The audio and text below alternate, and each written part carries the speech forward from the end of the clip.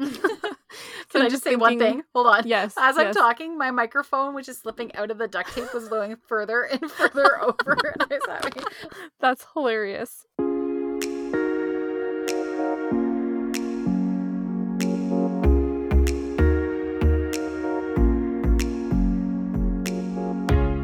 Welcome back to the Modern Lady Podcast. You're listening to episode 73. Hi, I'm Michelle. And I'm Lindsay, and today we are talking about silence. No one knows the struggle of having too much to say, like two homemakers with a podcast, am I right? But in a world saturated with noise, sometimes we forget the life-giving, soul-filling power of silence. Today, it feels like the commotion of the culture has truly reached a fevered pitch. And if you, like us, are becoming more aware of the call towards cultivating silence, then listen up. But first, if you enjoy this episode of the Modern Lady Podcast, please take a minute to rate and review us on Apple Podcasts or whatever app you use to listen to podcasts. Your review can help the Modern Lady stand out so that others may find us too. Your comments mean the world to us. This week's shout out goes to Mrs. Apple Pie, who reviewed us on iTunes and said, quote, I stumbled upon these lovely ladies through another website, Theology of Home. I stumbled on that website because I loved its name. I thought they were American and was over the rainbow with unicorns flashing, thrilled to find out they were Canadian, and better yet, practically local and only about 1 hour away from me. I had no idea Canadian women were discussing topics like this. Topics of Catholicity and home and family and cleanliness compendiums. It was a homecoming of sorts.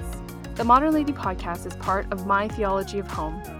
I have longed to be a stay-at-home mom for many years, and the silver lining of this quarantine has indeed turned me into the quarantine queen of my home. Although I am still working, I feel more like a stay-at-home mom more than ever. With these ladies in tote, I waltz around my home carrying out my daily life. I fold, wash, scrub, organize, and walk for health with them chatting in my ears. I do feel like I would want these charming women as my cherished friends. I have about 60 episodes of catching up, a good excuse to keep on homekeeping. End quote. Well, my goodness, thank you so much, Mrs. Apple Pie, for your comment. We were equally over the rainbow with unicorns flashing, thrilled to meet a fellow Canadian lady who enjoys engaging in the conversation as much as we do. And if you would like to leave us a comment, you can do so on our website, www.themodernlady1950.wordpress.com, or you can leave us a comment on Facebook or Instagram, where you can find us at The Modern Lady Podcast.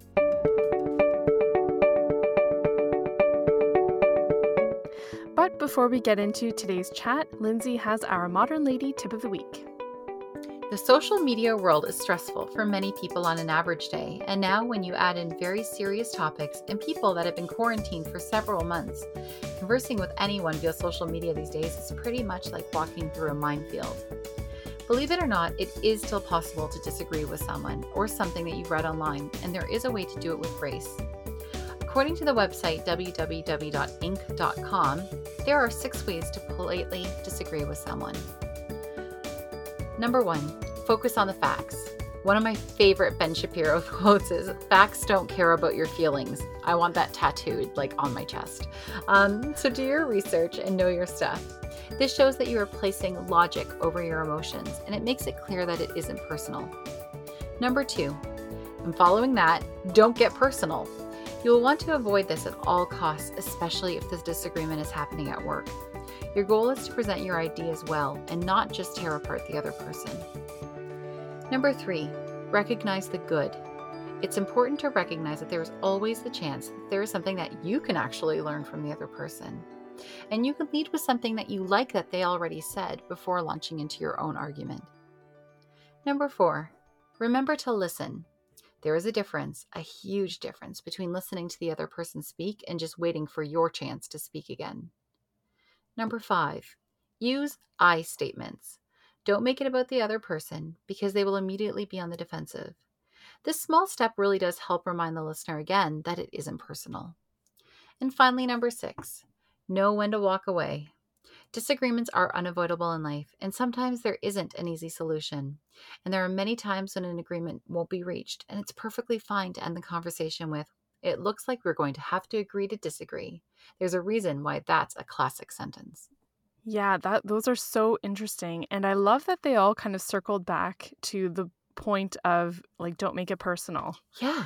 Yeah. I think a lot of the times arguments don't start out personally, right? Yeah. And yet that's often our go-to reaction to them, is that this is a personal attack on us. But you think about some of the classic philosophers who used to have these long discourses. I'm Mm-hmm. even talking like way back to Aristotle, Right. um, when they would go back and forth about philosophy, life's big questions. And how were they able to talk back and forth and have these probably sometimes major disagreements and continue on talking to each other? Like, there Yeah. must have been a way. And I think your tips are right. And they were able to separate the personal from the facts. I really think that we're in a stage right now that we feel like we actually aren't allowed to disagree with someone, right? Mm, Like hmm. it's really hard to do that right now more than ever. But this is why I think it's a great chance to practice either researching your side more and knowing your facts, or like we're going to talk about today, knowing when to walk away. As singer Kenny Rogers once admonished in his song The Gambler, quote, "You've got to know when to hold 'em, know when to fold 'em, know when to walk away, and know when to run." End quote. Now, I know these lyrics are in the context of what sounds like an especially tense game of poker, but the same could be absolutely applied to today's current climate of noise, distraction, argument, and a very public rhetoric, right, Lindsay? That's right, Michelle. This is a topic we've wanted to talk about actually since the beginning of the podcast. We have tossed around the topic of silence many, Hmm. many times. And we just thought this is such a nice way to finish up the conversation we had last week about when to be bold. And I started reading right now Cardinal Sarah's book, The Power of Silence. And I'm Mm. only, the first couple sections in, and it's blowing my mind. You and I were just joking earlier before we started recording about how the topic of silence, there's so much to say about Yes. silence. A whole book's worth, apparently. Yeah. Yeah, multiple books. But the way that Cardinal Sarah talks about it is just like what you were just saying with our great Kenny Rogers, God have mercy on his soul quote. Cardinal Sarah says, talking about how noise has dehumanized us, it's caused untold distress. He talks about how noise has filled the darkness, right? Our night times aren't Mm. even quiet anymore if you live in a city. And Hmm. there's a lot of jobs that really force people to work surrounded by like incessant noise and chaos. This really started in the Industrial Revolution. So here's a quote from the book about this. Cardinal Sarah writes, "Without noise, man is feverish, lost. Noise gives him security, like a drug on which he becomes dependent. Agitation becomes a tranquilizer, a sedative, a morphine pump, a sort of reverie, an incoherent dream world. But this noise is a dangerous, deceptive medicine, a diabolical lie that helps man avoid confronting himself in his interior emptiness. The awakening will necessarily be brutal."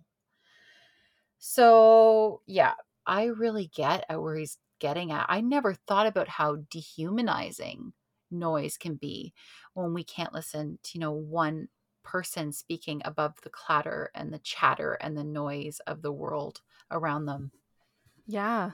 Well, and you can kind of see this in a much, much less nefarious example. And Yeah. I don't know if you've ever experienced this, but often when we attend mass, it's with our families. Mm-hmm. And there are children, just, any family will be able to tell you there's constant commotion. Mm-hmm. And those few times that I'm able to go to mass by myself, I think that I'm going to be able to focus and concentrate on all the things. And Right. I actually find it much harder. And I'm always kind of surprised. I'm like, I can't concentrate because there's a lack of that buzzing in my ears. And so it's just always a telling reminder to me about how used to and how desensitized I am to a constant noise going on in the background, Yeah. and how uncomfortable it is to sit with that. And if this is kind of the way that it was meant to be, that we were made for periods of silence in order to hear the voice of God, to sit with our own thoughts, to really think on something, then this is a topic that we should probably focus a little bit more on. Yeah. I used to pride myself on really enjoying silence before I got married and had kids. I really didn't have to have distractions on. I never had music playing all the time. And obviously this is before the time of smartphones. So there wasn't those kinds of distractions. I had one little TV that I never had on, and I used to love the silence. And I have found that as my life grew noisier with joyful noise, as we say that children make, um, Mm-hmm. Mm-hmm. the way I escape the voices of four children is to go down to one voice in my earbuds, right? With a Right. podcast on. That's like as close to silence as I can get. And I really have, like he's saying, actually turned to that kind of to calm myself down. Mm-hmm. I've turned to Mm-hmm. one voice from four as as a tranquilizer, to use his words. And I didn't realize that until I was reading that. And I thought, when was the last time I have had actual silence? And what we'll talk about in a little bit more is that silence isn't necessarily the absence of noise or the absence of speaking, that it's an interior condition. But Mm-hmm. there was one more thing, that there was a quote also in the book, but this one's by Thomas Merton. And he wrote in his book, The Sign of Jonas, quote, "Silence is not a virtue and noise is not a sin. True. But the turmoil and confusion of constant noise of modern society are the expression of the ambience of its greatest sins, its godlessness, its despair. A world of propaganda, of endless argument, criticism, or simply of chatter is a world without anything to live for."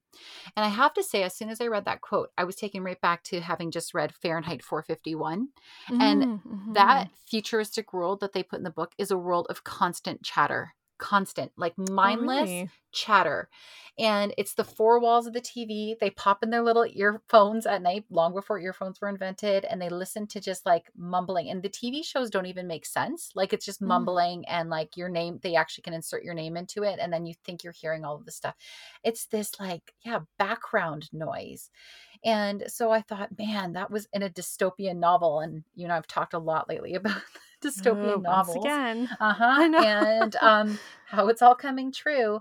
But yeah, it's this idea of so many voices, again, that you can't pick out the true message and stuff. So this is what we really want to get to today. The heart of it, of this, is that you want to cancel out all of that chatter and really focus on the only voice that really matters, which is God's voice.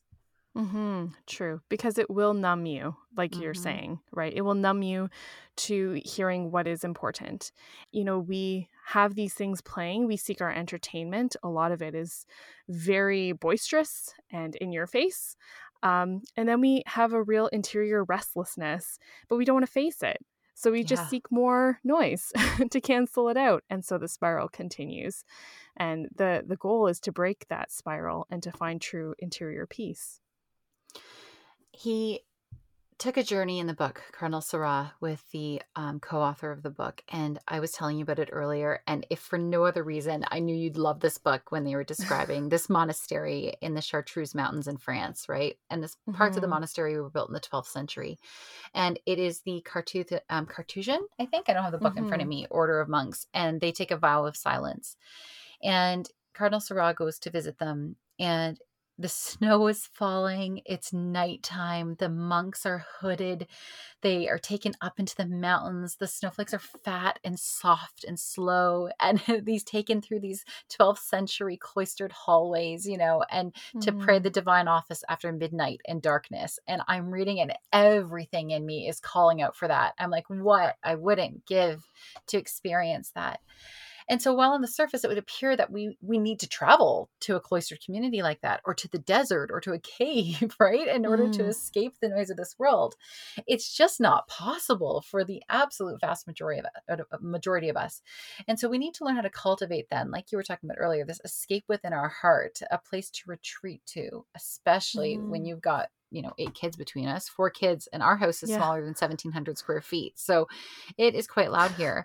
And I remember listening to now St. Teresa of Calcutta, Mother Teresa, Mm-hmm. talking about praying in Calcutta and how she was able to do that. Whenever people would go visit her, they'd watch her deeply in prayer, and the noises, like we can't even imagine the street sounds of Calcutta. And they'd be Mm-hmm. praying right with open doors and windows, right? Like on street level.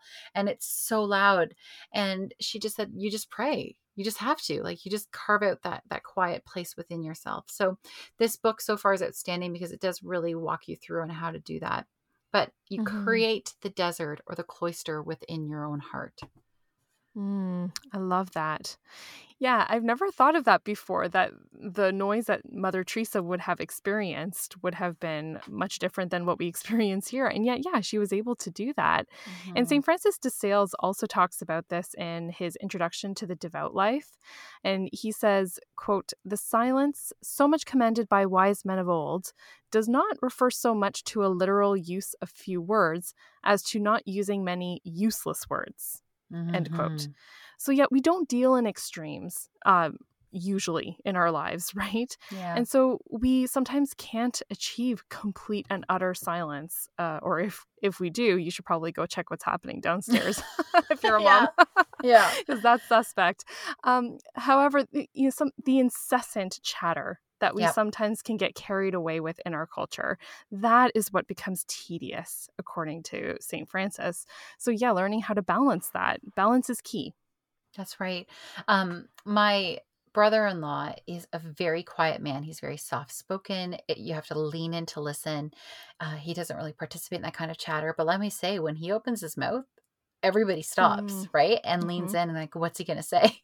Versus Yeah. me, who just talks the entire No. time. I really admire that in people because I'd love, and I'm trying to work towards that. I want to move away from chatter. And I Hmm. really have done a lot of reflection on this. And I think that there are some people who chatter because they're nervous about the silence, like they don't want there to be a silence. I just have a lot Mm. to say. Yeah. Thank you, podcast. Um, Yeah. but I definitely still want to, see the great value when someone who doesn't say a lot does finally open their mouth to say something. I want to reach that. And like what Hmm. you were just saying, there's another quote here. It says, "The silent man is no longer a sign of contradiction. He is just one man too many. Someone who speaks has importance and value, whereas another man who keeps quiet gets little consideration. The silent man is reduced to nothingness. The simple act of speaking imparts value. Do the words make no sense? It makes no difference. Noise has acquired the nobility that silence once possessed." And that's Cardinal Seurat again. Mm. Wow. Yeah, that makes me think about, the whole strong silent type Mm-hmm. that you talk about. Like, yeah, you look for the strong silent type. That you're right, that doesn't seem to be what the culture right now is going for. But it's true, when someone who doesn't say very much, who has that confidence that they Mm-hmm. don't have to defend themselves unnecessarily, right? When they do stand up and finally open their mouths to speak, that is a huge, admirable quality.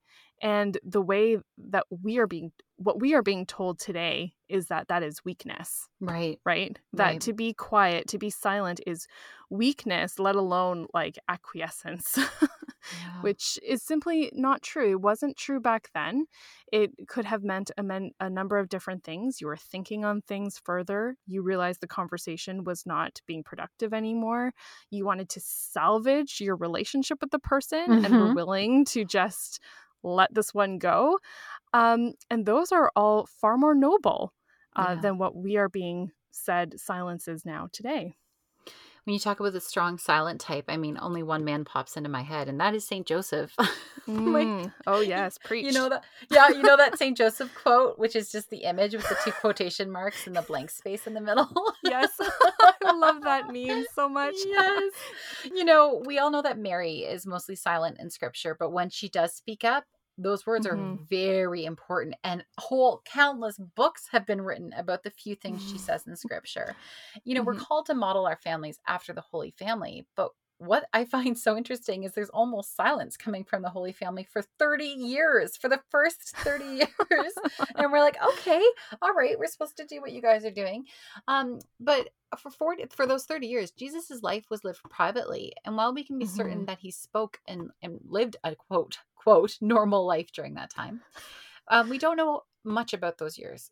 I mean, Jesus Christ is the Son of God. You think that every single word Hmm. he would have uttered should have been written down. So it's really interesting, especially considering that one of his titles is the Word, right? Like it That's just right. seems like this silence is really, really important. An article on adoramus.com mentioned Jesus' time in Nazareth, saying, quote, Jesus recapitulated within his holy and sanctifying humanity all the ordinariness of human natures and vocations. And by doing so, the hidden life at Nazareth allowed everyone to enter into fellowship with Jesus by the most ordinary events of daily life. This is also written about in our Catechism of the Catholic Church. Our interior cloister should be animated with the knowledge that no matter where we are or what we're doing, Christ is with us in the silence of Nazareth during those 30 years. You know what? This is true. It kind of even goes into Jesus's ministry as an adult, right? Yeah. And of course, he talks quite a lot more and during those 3 years in his adulthood. But at the same time, there were even times then when he wasn't just going around chattering at people. Mm-hmm. You know, he as well chose his words very carefully. But even then, you still had instances where people like the Pharisees would try to trap Jesus, you know, in these questions, toxic conversations and questions all the time. And they would deliberately ask him things that they felt he wouldn't be able to answer well, Mm-hmm. and be able to answer in the way that they felt would fit the narrative Yeah. going on right now, right? And turn the people against him. Of course, being God, he did in fact thwart them every time. But later on in the Gospels, Jesus also says that if they persecuted me, they'll persecute you as well. Mm-hmm. And so we should expect this throughout all the rest of history between Jesus and now, this trying to balance between when to speak up, when to stay quiet, even when you're being baited, even when you feel like you have to say something, you're obliged to say something. Yeah. That's not always necessarily the case. And one of the first examples of that would be the Gospels. Yeah. There are plenty of times where our silence speaks volumes, and that can go good way or bad way, right? That's Yes. been used in both circumstances, where when you're not saying something and there's a horrific thing happening in humanity, it seems like you're clearly falling to one side versus the other. But it's not always in the negative. There are times where the silence is noble, and when you do finally collect yourself and have done a little bit of research and can say something, you will say things that, people will really perk up and listen to, perhaps. But the pressure to say something, I feel like right now is more than ever, because we all have these megaphones, right? The social media is the great megaphone of being able to say all the things immediately to everybody else. And so the pressure to speak is immense, but that choosing to not speak that doesn't always mean that you just agree with, maybe the bad things that are going on. Mm-hmm. Oh, for sure. And, I mentioned before, I'm still reading the Benedict option. Mm-hmm. It's been a while, and I'm working my way through it, but it talks about this this is in the context of work. So in the workplace, right? And just kind of going on to say that a lot of workplaces are growing more and more progressive, Mm-hmm. we'll say, Mm-hmm. and perhaps further and further away from some of the values we may hold to as Christians, Mm-hmm. and what to do in those situations, right? Yep. And it says, in one section, it says that silence does not always mean acquiescence. And in some cases, it may be a wiser and more loving approach. Silence can be a shield. And then Rod Dreher, the author, goes on to say that we should never deny our faith, but that doesn't mean we are obliged to be in your face about it either. Mm-hmm. And I think that's the key word for me that I'm seeing someone ignored today, especially in the context of social media, like the world's soapbox, we'll call it. Yeah. Is the word obliged. Yeah. As Catholics, we may seem to be obliged to a great many things in life, and that's true. But saying things specifically on social media was never a requirement of faith, Right. from either scripture or from the magisterium. Wait, it doesn't say And in the Bible that you should say something on Facebook about something? if thou does not tweetest such, Yeah. I do not know thee. No. Things Jesus never said. Yes, Hashtag, yes. see, we're cool. We can walk the line. We can balance. We're cool. Yeah. That's right. And so, like, for a lot of people, their real life is not on Instagram. Yeah. Right? So how do you know? And it made me think of that saying, right? If a tree falls in the forest and no one is around to hear it, did it make a sound? We could almost rewrite that for today and say, if you have an opinion but choose not to voice it publicly right now or ever, does that mean your opinion is wrong or worthless? Or worse, or that you are? Right. And personally, when it comes to public declarations and official statements. I personally don't think so. That's right. Yeah. Or like what you were saying, not always. And to really grow in wisdom, going back to our Mm-hmm. episode on the Holy Spirit, of knowing when those situations are the case, That's right. right? Because yes, of course, we know that there have been atrocities throughout history and even going on today that really do need our voice. Yep. Yep. Okay. So you and I've alluded to the fact that we want to address right now that retreat isn't always a sign of weakness, and that it is also courageous and bold in some cases. According to the website elephantconversations.com, there are some telltale signs that a conversation has gotten out of control and that perhaps it's time to walk away. But what I love most about this article is that the author, named Diane Ross, not Diana Ross. Important Yeah, clarification, yes. also a good writer. But Diane Ross said the one thing you need to remember here is that you have so much more power and control than you think you do. And you can maintain that power by staying calm and focused. And the way you and I seek to be calm and focused is by silencing ourselves and turning towards God. But it is really important that you still control the situation and you still have a lot of power there, even if you're choosing to walk away. And that's for somebody like me who has a lot of pride and feels like I need to say something about all the things. It's really hard for me to walk away because I do feel like I'm giving in. But I've learned, like what we're saying here, that is not always the case. And that sometimes, I love what you said about sometimes that is an effort to preserve the relationship. And that's a big step. Like that's a big sign of love and charity towards the people that we're friends with. Right. And, when we talk about the end doesn't justify the means, that goes for conversations too, right? Like you could maybe, possibly, in an infinitesimal scale, Okay. convince somebody by your badgering Right, them, right. But then where would that leave your friendship? Probably in tatters, Yeah. right? And if the point of everything is love, Yeah. then probably a good percentage of our conversations should stop way before we end them. This is why I will always I always prefer hard conversations in person. I need to see your face. I need to look in your eyes if that's possible. Yeah. if we're close, if we live locally, right? For me personally, that's why I shy away often from sharing my opinions on something online. Right. Not because I'm scared of someone's response and doubting it, but I really would like to have a charitable conversation. And I find that it's really impeded by the medium of social media. Absolutely. So you and I are longing for the long form. That's what I entitled this Yes. section of my notes. But I love what you said about wanting to get together in person. Social media is all about immediacy. We were talking about this a lot in the last couple of days. And I'm always shocked still after all this time and amazed by how within seconds, right, you can get a responses to something you posted. And these are like my busy mom friends who have 1,000 things to do, or a celebrity, or I can't even tell you how many times I've watched like a BBC documentary on something and then tweeted the presenter, or I've read a book and I've written to the author and I've gotten an immediate response from them on Twitter. Like never before have we been so accessible. And it's just stokes within us the desire that we've had for the last couple generations for instant gratification. And it's really, really fast moving, right? These communications are really fast. Did you ever watch Gilmore Girls? Were you a Gilmore Girls fan? I did not, but I think I know what you're getting at. The talking. With the speed of their their chatting. Yes. Yes. I mean, they were made for Legendary. Yes, legendary. They were, I forget how many extra words they had in a script than a normal script, but you can look that up. But it's like they're the personification of Facebook and Instagram and Twitter.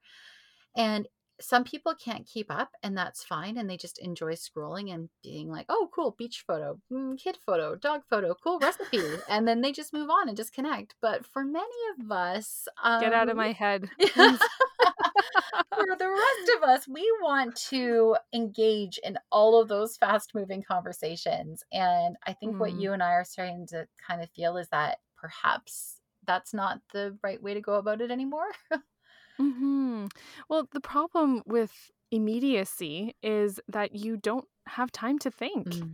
and we were given brains to think on things, right? And I know you were educating me on Twitter, because I only very recently joined Twitter, and I'm fascinated by it, but I don't participate in it whatsoever. So I don't have any of those sentiments towards tweeting.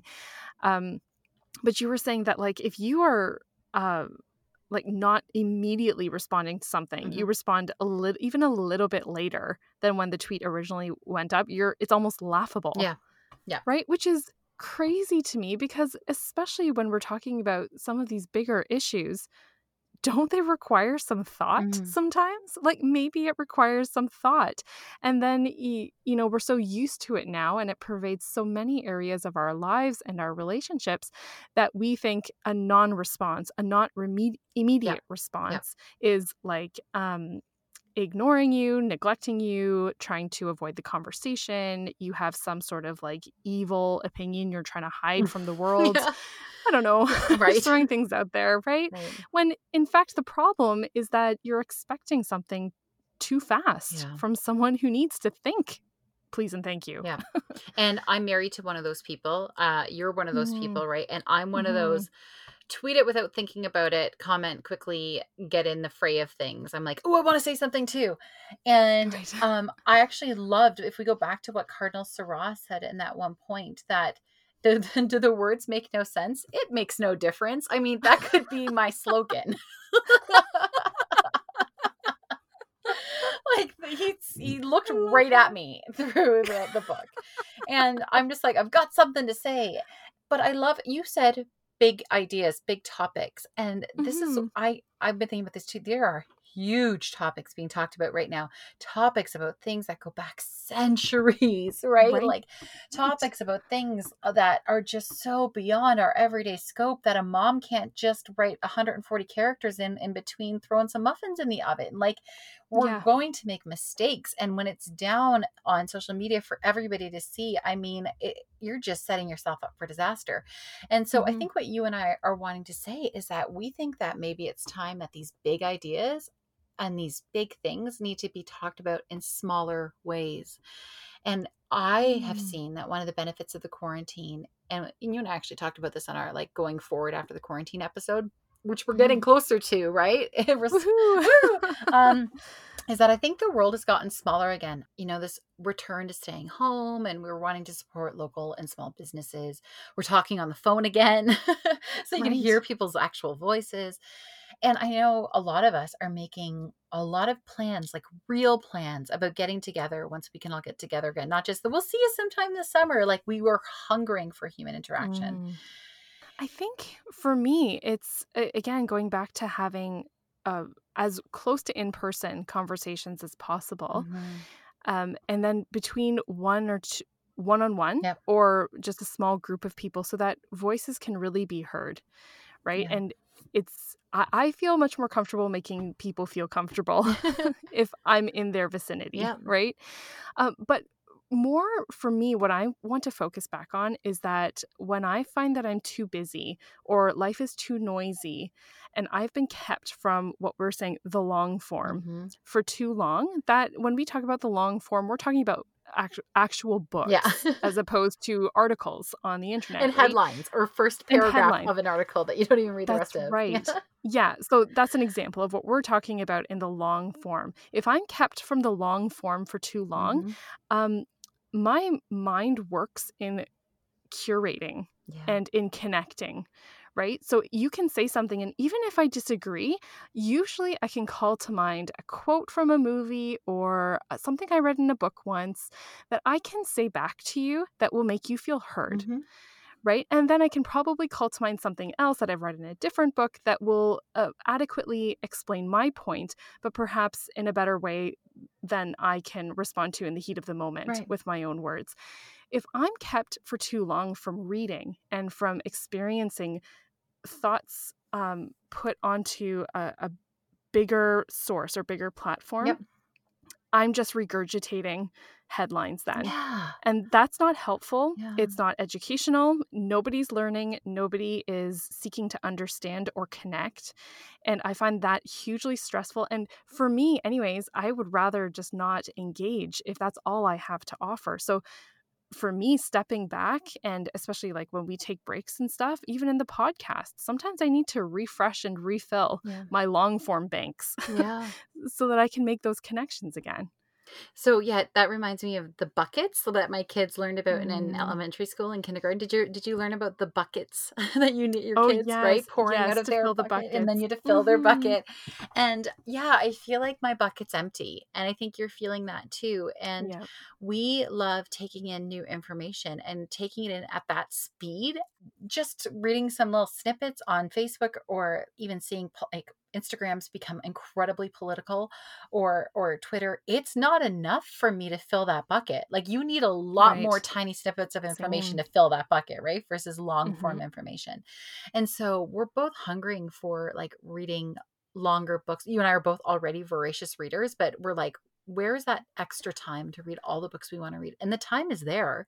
We're just Hmm. filling it up by scrolling past those pictures of beaches and puppies and funny videos. And I'm just feeling that it's not just about seeking silence to walk away from social media right now, just for the sake of walking away from social media, but it's about filling, like you're saying, that vacuum, that like the vacuum has to be filled. And so we want to Hmm. fill that with more knowledge, more prayer, but longer versions of what people are trying to say. I want to hear you. I want to hear your thoughts on this. Right. And if you're feeling the same way, like if any of our listeners are feeling in a similar way, you want to fill your bucket, I just have a thought from the Benedict option again, where Rod Dreher says, if you don't control your own attention, there are plenty of people eager to do it for you. Mm-hmm. And I was like, wow, how true that is. And this can be true even when you're reading or listening in the long form. And we see that from the, fictional and very real disdain for books at various points in Mm-hmm. history, right? But I suspect it's probably a heck of a lot easier for a mind to be controlled by the short blasts of information that we get on the internet than if you have to sit and read a whole book and then discuss it in a friendly, purposeful way with another person. Like someone's not, or the world is not waiting at your elbow for you to finish that last page and say, okay, tell me exactly your thoughts. P.S. This is going to live forever on the internet and we may call upon it at any time to try to catch you in something else, right? So yeah, if you don't control your own attention, if you don't take control back of what is going into your mind and limiting with boundaries your time to sit with it and think on it and reflect on it, then there are many people and organizations who have direct access to your mind right now, and they'd be more than happy to tell you what to think and how to think it.